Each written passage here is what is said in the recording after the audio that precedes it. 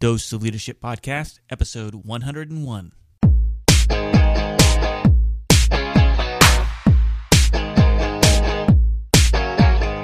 Welcome to another episode of the Dose of Leadership Podcast, the show that brings you inspiring and educational interviews with today's most relevant and motivating leaders. Each episode is dedicated to highlight real-life leadership and influence experts who dedicate their lives to the pursuit of the truth, common sense, and courageous leadership. And now, here's your host, Richard Ryerson. Hey everybody, welcome to the show. This is Richard Ryerson. Thanks for tuning in to another episode. It means a lot to me. Before we get started on the interview, I'd like to pass along some of the services that I can provide you and your organization.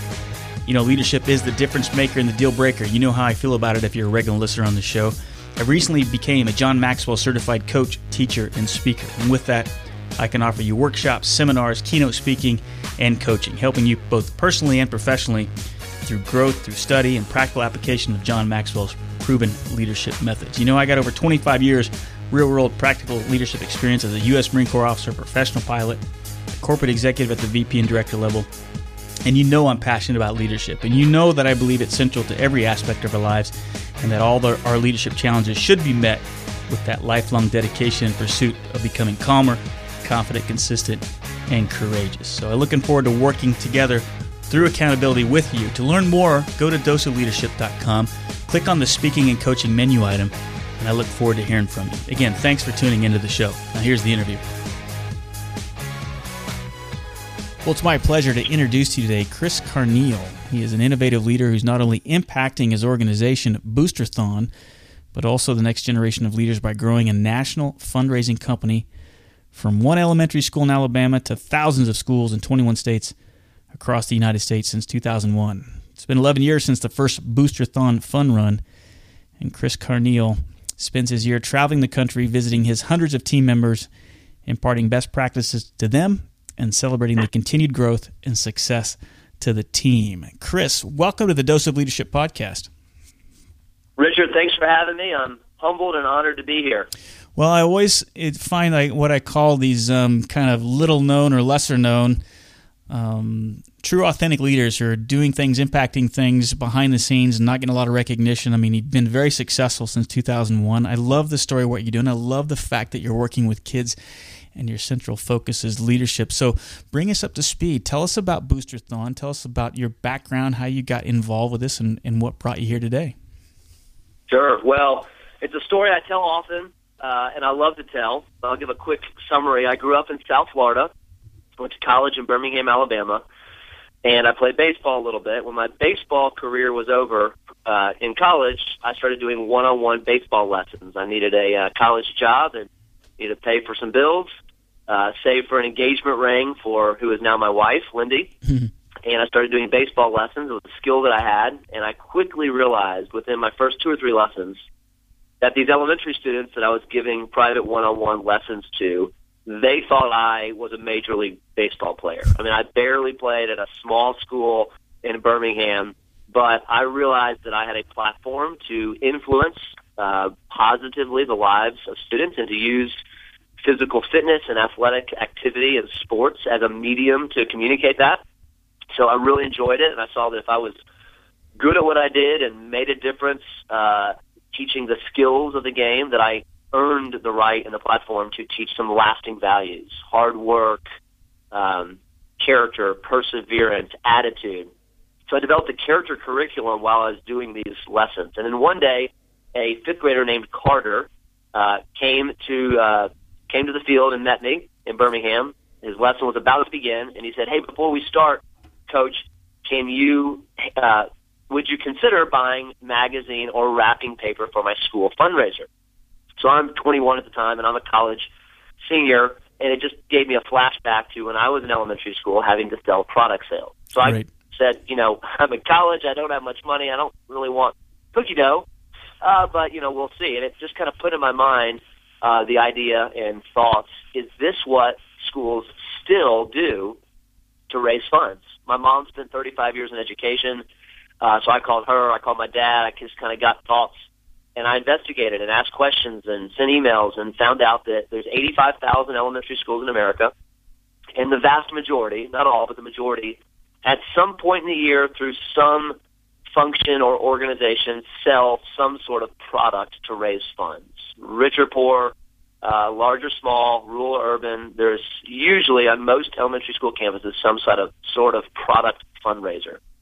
So I just started scratching my head, and with the context of the sports tutoring that I was doing, thought there's got to be a way to include all students as opposed to a product sale that, in a sense, uses the students to sell something. If they don't sell anything, there's nothing for them. There needs to be some lasting value. The character lessons I was teaching, I thought that would be really incredible if we could integrate that into the program. And there's a lot of schools that did and still do their own in-house fun runs. So I thought, man, as I investigated that, schools loved that alternative, but it was so labor-intensive. They didn't know where to begin. They couldn't really communicate, and you had to get a lot of volunteers together. So I started pitching this idea of what we call the Boosterthon to about 40 schools. And I'm a college senior, and I'm basically asking schools to trust me with their kids and their money that I've got an idea that I haven't tried. And when one school said, hey, we need to raise $2,000 for school uniforms, let's try it.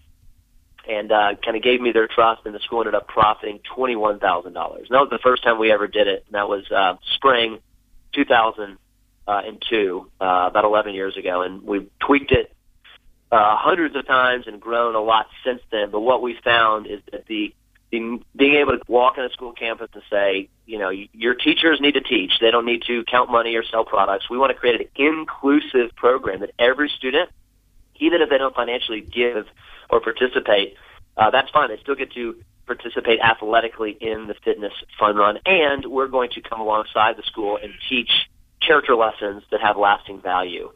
We feel like that combination has given us the growth and the opportunity to serve now this year over 1,000 schools and about 700,000 students in about 22, 23 states right now. Wow. So how does it work? Walk me through the process. This is very intriguing to me, you know, because you're right. I mean, I remember myself when in sports and in schools, it's always the same thing. It's always the tub of popcorn, you know, or the, like you said, right, the cookie dough or whatever. So talk me through it. If I'm an educator, you come to me, what do you do for me? Sure. Well, usually I came to you because I was referred by another educator. We don't do much direct sales. It's pretty much word of mouth. So if we do a good job or a bad job, everybody's going to know about it. So we really focus on the excellence of our program. And our program hinges upon our people. And we'll talk, I'm sure, in a minute about our people. But they are what makes it happen. They're incredible. They do the work. They are incredibly authentic and trustworthy. They're passionate about what they do. So basically, I will start by asking schools, and I have a team now that does this, but what do you currently do? Tell us your school history of fundraising. How do you bridge the budget gaps? What are you trying to raise money for? I mean, let's hear the big picture and the vision before we propose a solution. And more often than not, a PTA, a PTO, a booster club, a development department will say, we need to raise $30,000 or $50,000 or whatever it might be for a lot of odds and ends, sometimes the technology enhancement, sometimes new smart boards, a new gym floor, new playground, whatever it is. It's up to the school. But usually most schools are doing a magazine drive, and they'll raise $10,000, $12,000, $15,000, and they hope over the next 5 years they'll save enough to potentially be able to buy new playground equipment or something. Our schools average 70% more net profit with the Boosterthon than their previous best fundraiser. Yeah, so it's great. not quite double. Sometimes some schools are 2 to 3 times as much. So our basic sales pitch is, we'll walk you through it, but we're going to do the work. We're going to raise you more money, and we're going to hopefully, if we do a good job, it's not going to feel like a fundraiser. It's going to feel like a unbelievably fun fitness event that teaches character and lasting value. So it's a 9-day program. It's fun, positive, upbeat, exciting, but it's 9 days and then it's over. So it doesn't linger and last too long. The job of the school is to educate, not to raise funds. We don't want to get in the way of that. In fact, all we want to do is support and enhance what they're already doing. Right. So we do a lot of due diligence on the front end to understand the school's culture.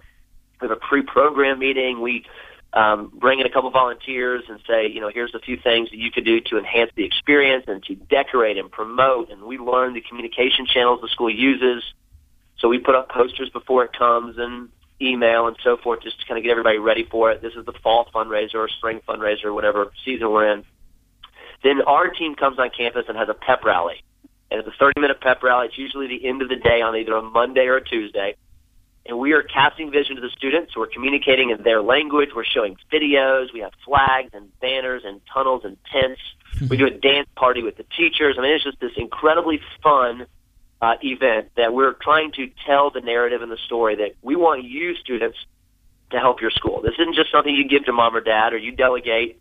We want you to feel ownership in the opportunity to, in a sense, live for something bigger than yourselves, pass on something, even once you, finish your time at that school that can live beyond you. You know, we're raising money for a gym floor or a playground that for the next 20 years students are going to use.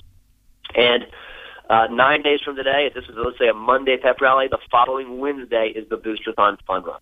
So for the next 9 days, we're challenging students to get pledges from sponsors, mom, dad, grandparents, friends, neighbors. They go online to funrun.com. Most sponsors pledge them $1 per lap. The students are rewarded based upon the number of pledges they get.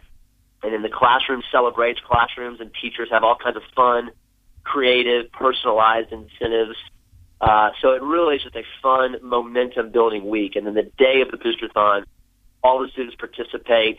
They're wearing their Boosterthon All-Star jersey T-shirt. Every time they complete a lap, we put a mark on the back of their shirt. And the day of the run is just like this incredible experience. I mean, it feels more like the circus coming to town or like an athletic event than it does a fundraiser. Music playing. We have a soundtrack we build every year. Every lap is a theme lap, so dance a lap, jump a lap, backwards lap, high five a lap. And then our team's out there hosting it, set it up. We get to the school about 5:30 in the morning and set everything up, the water table, the tracks, make sure it's all organized and ready to go. And then the students just have an absolute blast.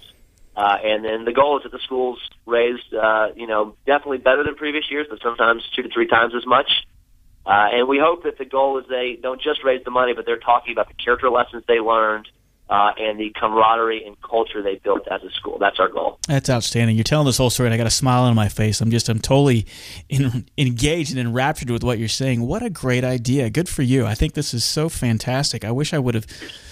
I need to see this in action. I mean, I'm just getting excited hearing you tell me this story about this. Well, that's just fantastic. I think, tell me a little bit about some of the character lessons that you guys impart on the students. Sure. Well, if anybody watching wants to see some videos of it, you can go to boosterthon.com, and there's videos of the program. And what I'm telling you is nothing compared to the actual feel of being on campus and seeing the smiling faces of the student. I think what we do well is we make the student the star. It's not about us. Right. It's about the students. It's about what they're doing. So the sense of ownership they gain, they're the one participating in the run. They're the one working hard. So it's really incredible.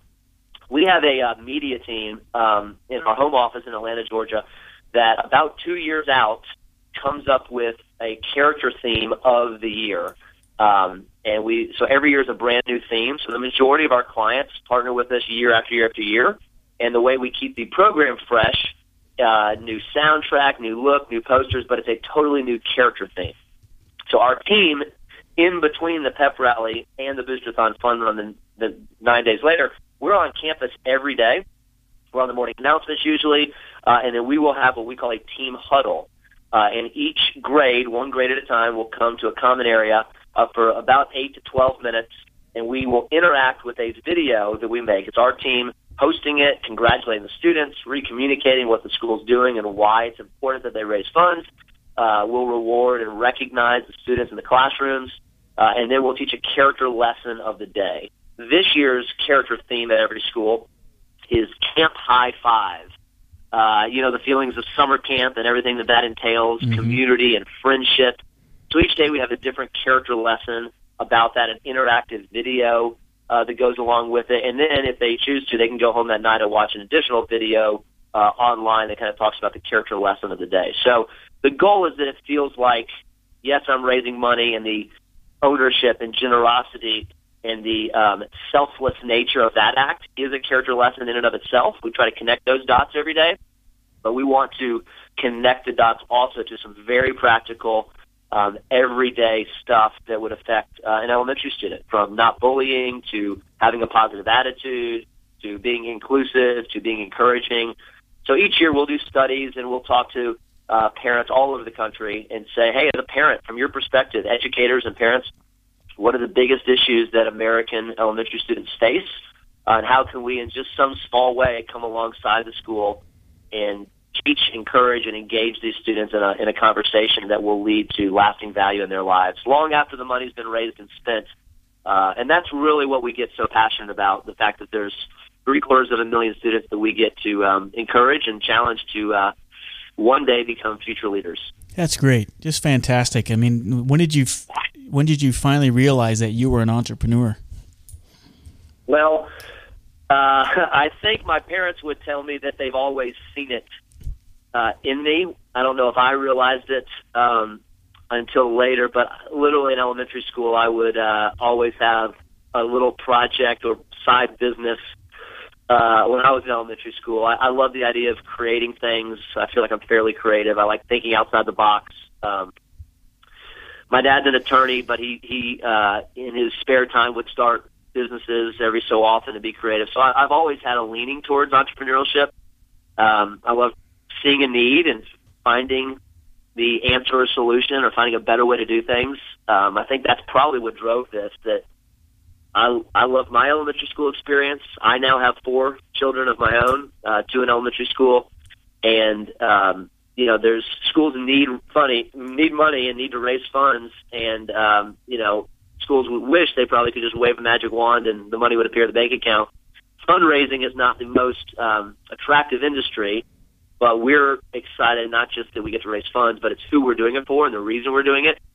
So to be able to serve schools and take a little bit of that work off their plate so that the administration and teachers can focus on the task of educating the next generation, and if we can provide an extra $5,000, $10,000, or $20,000 more than they expected, that's just that much more in financial resources that they can provide for students. So, and we've seen that correlation. It's really great when we go back to a school year after year.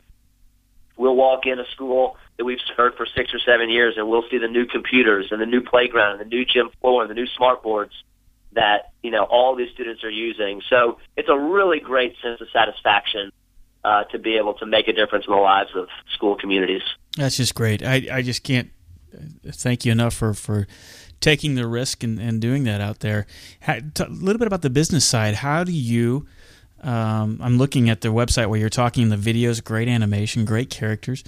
This is a business that you got to run on the side. What is your income stream? How does this happen?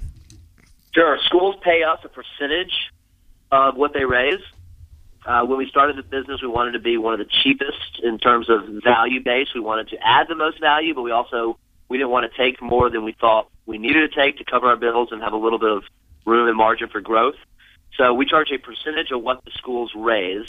Most schools are used to paying outside companies 50, 60%, and then having a lot of costs on their own, things that are kind of hidden, and we very much believe in authenticity and laying out the costs. So the schools write us a check for 48% of the total raised, which schools that have participated in product sale fundraising, they think that's lower than traditional product sale fundraisers, but we cover out of that percentage the cost of our team, the cost of promotions, the T-shirts for the students, the rewards for the classrooms, the tents, the tunnels.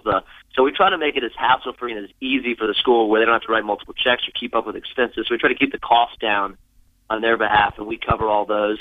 And then the school net is, like I said, about 70% or more greater than the previous best product sale. So and out of that covers the books that we give teachers for character curriculum. Every student gets a sticker every day with the character lesson of the day.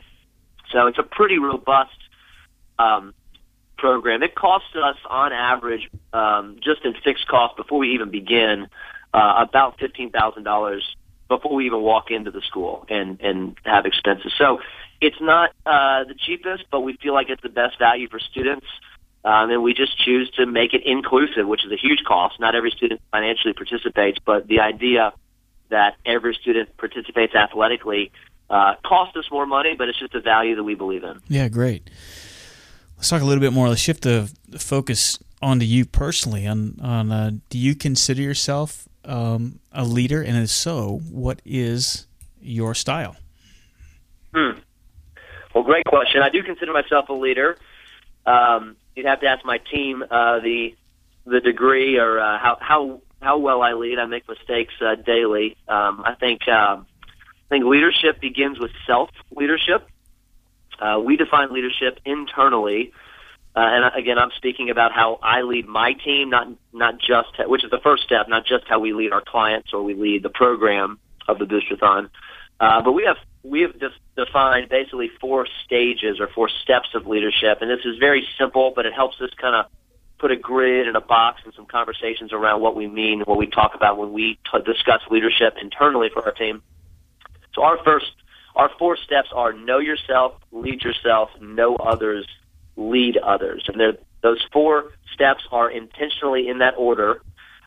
Before I can even lead myself, I have to know myself, my wiring, my family story, where I am in the world, my worldview, what makes me come alive, what frustrates me. And that's just a lifelong process, of course. Every day I discover something new about myself. Mm-hmm. But once I start to know myself, then I can start to lead myself. And that self-discipline and self-accountability will, over time, give me the opportunity and the platform and the privilege to know others and then finally to lead others. I can't have the opportunity to lead others until I know who they are. I know how they're wired differently than I am. I know that they're excited about things that I'm not. I know that they're talented in areas that I'm not. So if I can spend time before I jump to the privilege of leading others, spending time in the first 3 steps, knowing myself, leading myself, and then knowing others, then I have the opportunity, not the right, but the opportunity to lead others. So if there's one word that is central to our internal leadership, schools will always say, our number one question when we walk off campus is, where did you find these incredible team members? Mm-hmm. Who are they? Where did you discover them? How do you train them? They're very young in age. The majority of our workforce is in their 20s or early 30s, so it's very much a millennial team. And the center of our leadership bullseye, in a sense, is the word intentionality. We want to lead intentionally, on purpose, for a purpose. So the theme that comes up in our leadership meetings often is, what is intentionality? How do we lead intentionally? How do we recruit team members intentionally? How do we serve our clients intentionally? Let's do things on purpose. Let's do them proactively instead of reactively. I love it. I love it. That word is my favorite word. If you've listened to this podcast, we talk about it a lot. It's a big theme in my masterminds that I run too. You're absolutely right. The intentionality piece. It's something I came into my leadership journey late in life. It was almost, and I think that's a natural progression for a lot of leaders, is I think in the beginning stages when you're young, we tend to make the mistake of trying to attract followers. But it's when you really start to understand what it means to be intentional, realizing that this just doesn't happen, that you have to be intentional about your own personal growth. You have to be intentional about being a leader. Even though it's common sense, you have to be intentional about everything that you do. I love everything that you said. It's just pure gold with what you said. Well, intentionality just might be the key to everything. And it's not just leadership of an organization or people, but it's how I attempt to lead my wife and my family and community groups I'm involved in. I want to show up.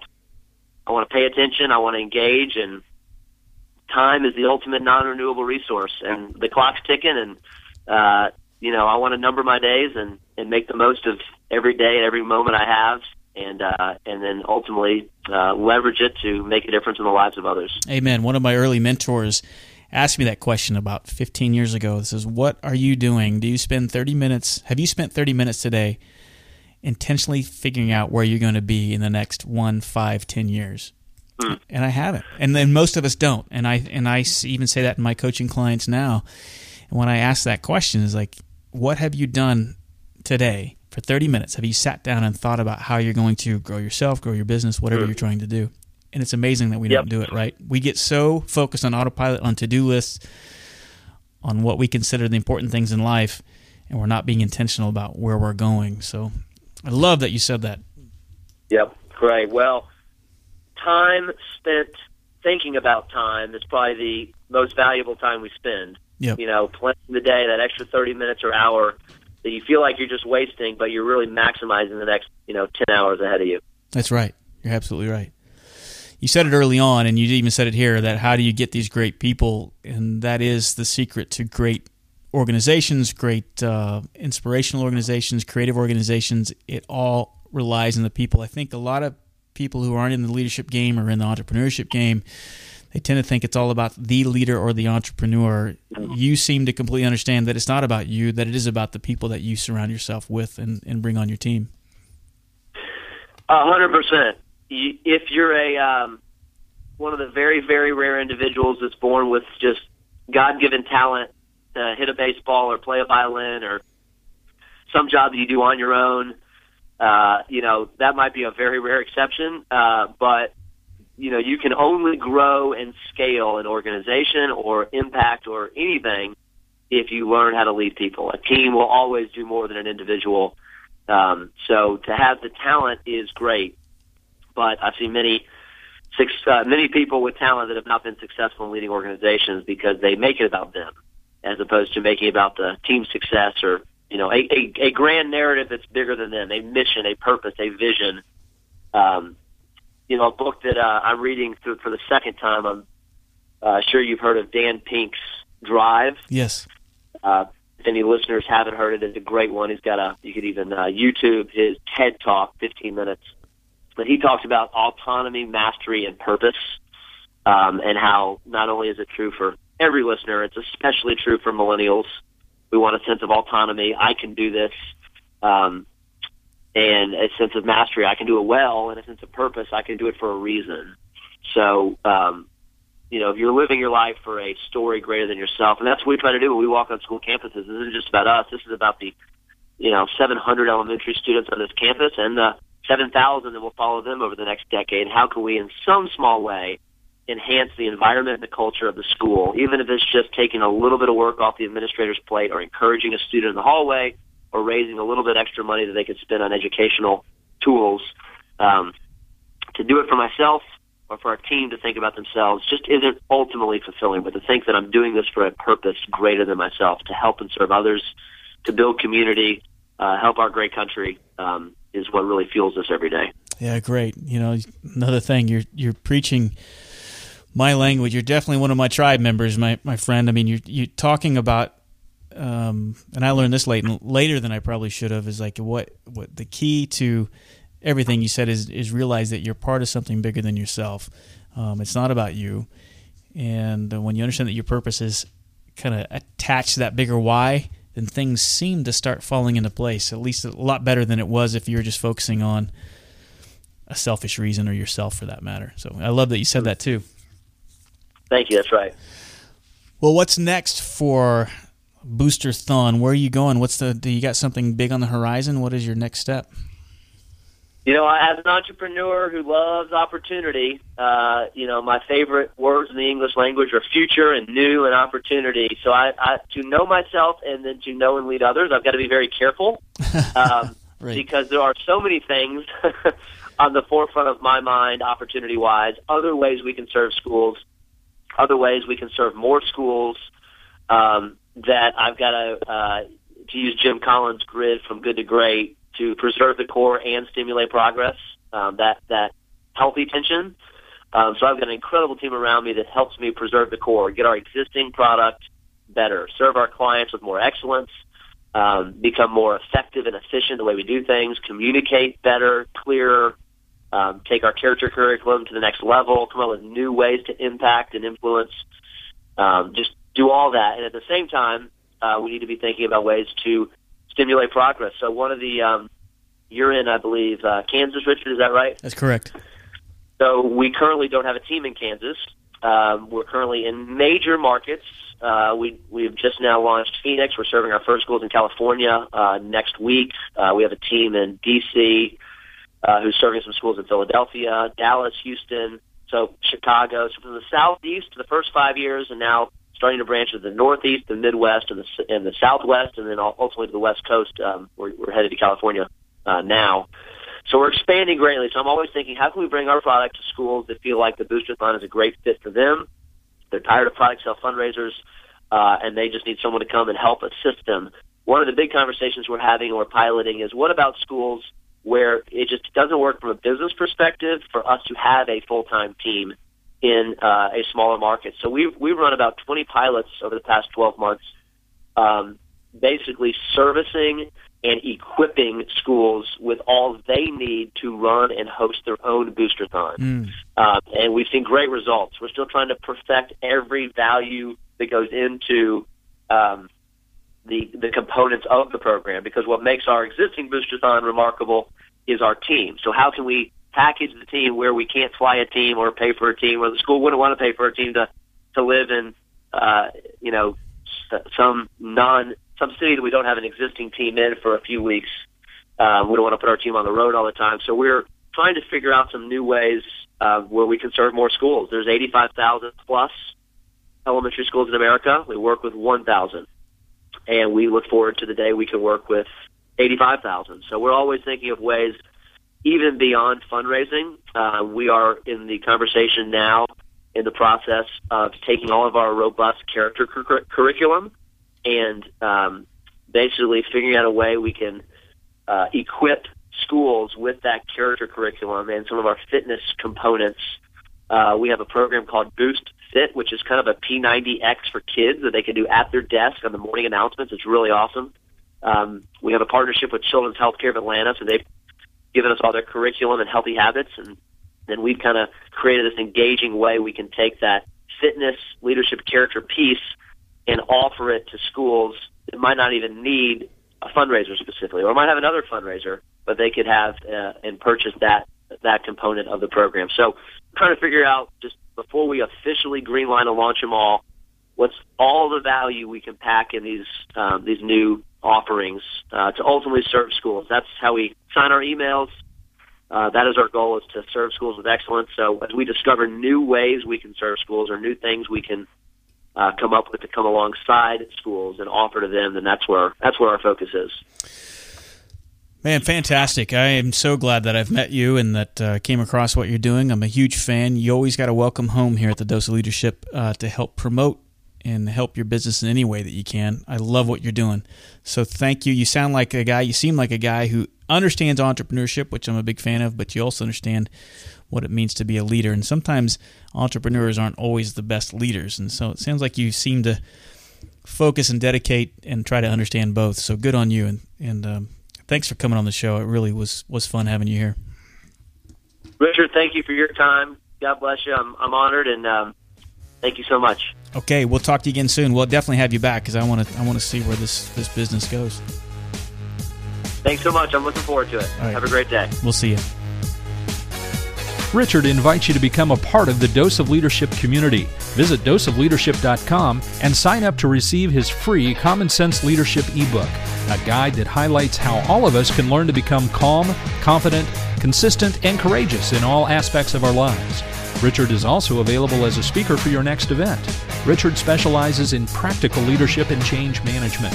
He has a philosophy of inspiring everyone to think and act like a leader, which is based on timeless natural principles and common sense. You can get more info by visiting doseofleadership.com.